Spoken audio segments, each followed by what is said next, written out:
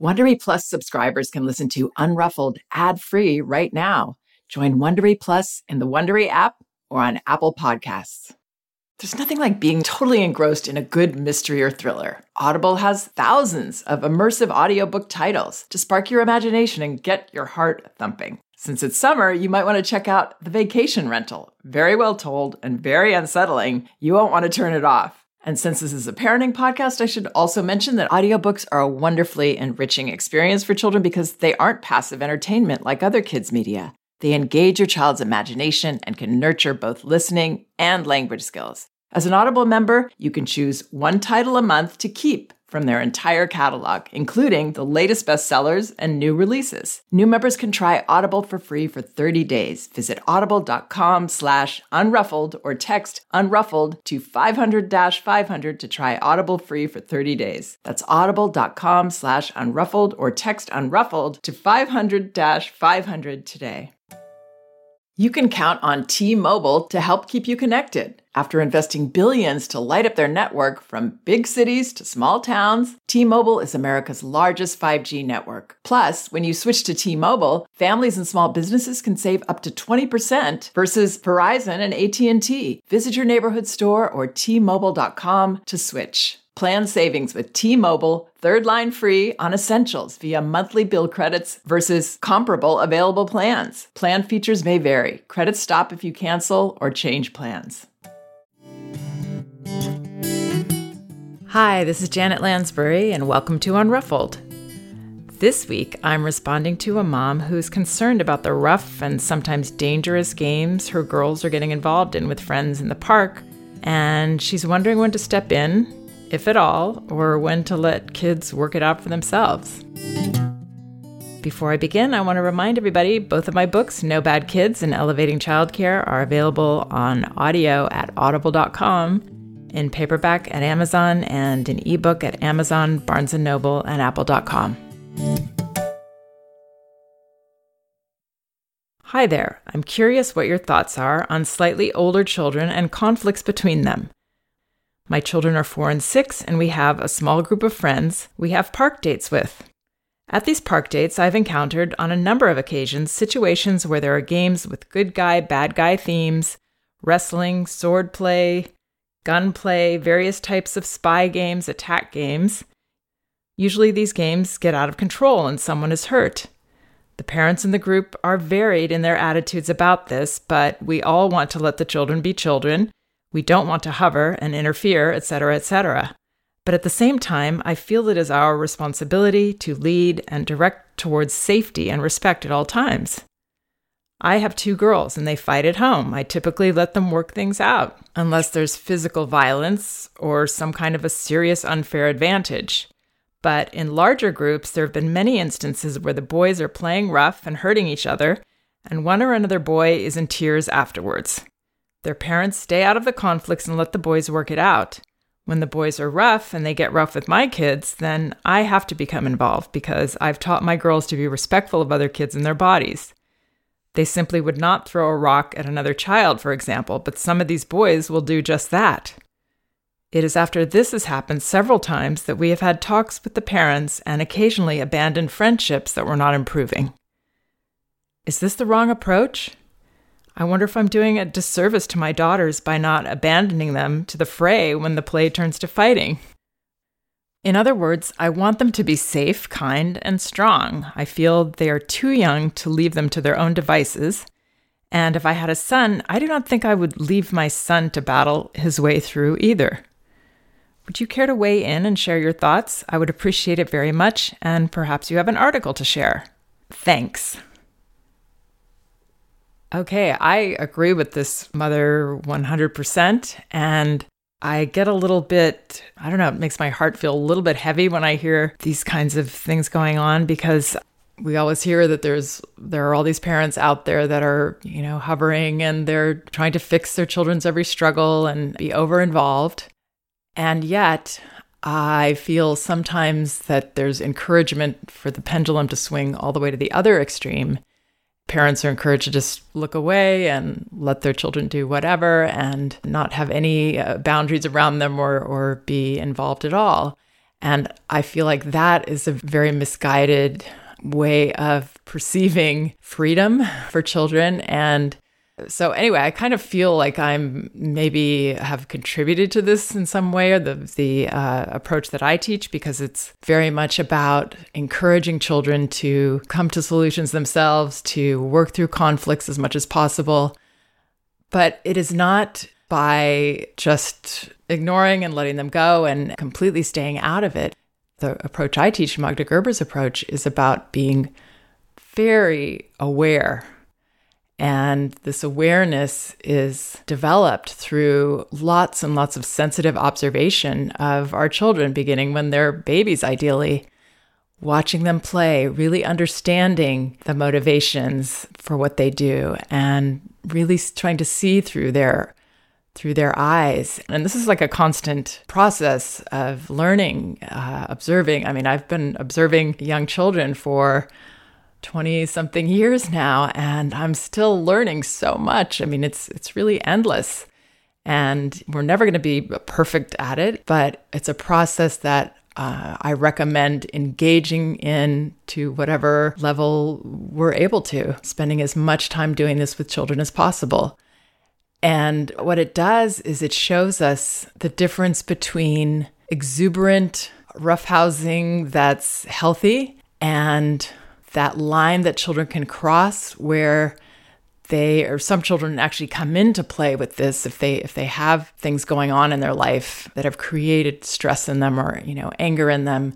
They'll actually come into play with this, or they can be playing sort of in a more healthy manner, and it just sort of escalates into them losing control, where play it's not even really fun anymore. It's this impulse that's purely emotional, and they're kind of lost in themselves, and they're just out of control. And that's when children do get hurt, and it's not healthy for either child that's involved to allow things to go to that place. When this mother says something about throwing rocks, that's a little bit surprising that children would get to that point where they're throwing rocks. I mean, that's kind of an extreme being lost in oneself and one's behavior. A 1-year-old knows that we don't want them to throw things at us. So that means that children have gone into this place of totally unconscious behavior, and they need there to be adults that are, not staring at them every second, but aware that there's, a point where that child is not benefiting from the, therapeutic value of the rough and tumble play. So one of the ways that we can see this is by noticing that that child has sort of lost their ability to read the other children they're playing with. So if we see that there's a child being very rough, and we can see that the other child is actually not feeling welcoming of that wrestling or welcoming of that physical behavior, then we have to step in, I believe, not running in there like it's an emergency, but stepping in to say, it doesn't look like so-and-so wants that, so I'm going to stop you. Not with judgment, not with anger, or not with, rescuing that other child, but just intervening, letting children know that we're there and we're going to keep them within the lines of safety and appropriateness in their play. Now, my husband weighed in on this with me because he grew up with 4 brothers. And they did a lot of rough play, and he was saying, this is what boys do, and it's fine. And I agree with that. But for a number of reasons, it does cross that line. Now, some of the reasons are that there are big disruptions happening in the child's life. Maybe parents are separating, or there's a big move or a shakeup, or the parents are expecting another baby. Those kinds of things create that kind of stress, or parents that do not give leadership to the children. The children don't feel they have any boundaries. That can create a kind of rage and just a feeling of, a lack of safety that sends children off into this kind of play. Another one would be parents that are very physically punitive or get angry easily and yell at children. That can create children that have to release all those feelings as they play. Another reason would be, roughhousing parents that, really overpower them in this. I believe that roughhousing has to be When it's parent to child, it really has to be done with sensitivity so that it's not the parent overwhelming the child, that the child is an equal partner in the play. So the parent isn't completely dominating, because that can cause a child to want to go out with other children and express that powerlessness, trying to regain power by, even assaulting other children in a way with their feelings. So if we have friends that we know are going through these kinds of things, parents that are friends of ours, and I'm not judging any of that. It all, it happens. And it's all within the realms of loving, caring parents. But these are things to keep in mind if we know that families are going through that, or we know that a child has that tendency to go over the line in their play, that we are very aware. You can see it in a child. You can see when they're really lost in themselves, and being ready to stop things in the kindest, most loving way. But let children know that we're there. We're going to keep them safe. We're going to keep the, quote, aggressor safe and the other child. Neither one of them want to go there and have someone get hurt. So we need to be there to help both children. When these kinds of things have happened in my classes, where a child is, I can see that child is just, kind of playing a little too rough with things, throwing objects that shouldn't be thrown. I mean, really, it's mostly just the balls in class that we want them to throw. And if they're throwing heavier objects or throwing things towards people or just running into kids a little too hard, you can see it. And then I'm ready. I know that child is going to probably cross the line. I can see that their play is not really at all centered in them anymore, that it kind of crossed the line into an uncomfortable place. And I'm ready to stop them. And then, of course, they start to do something that maybe they've just done once. They've thrown something that I didn't want them to throw down in a not safe way. And so I see them picking something else up, and then I'll say, I'm going to stop you, whatever that line is where I realize that, there's no turning back for this child right now. And sometimes I will take that child to their parent. The parents, we usually have them sitting and observing.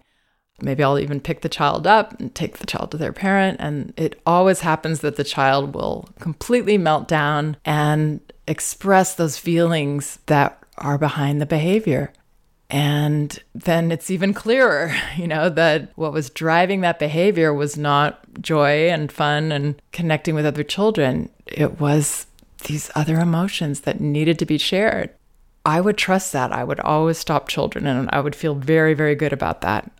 It's not cramping their style. It's helping them. It's helping all of them, and it's ensuring they stay safe.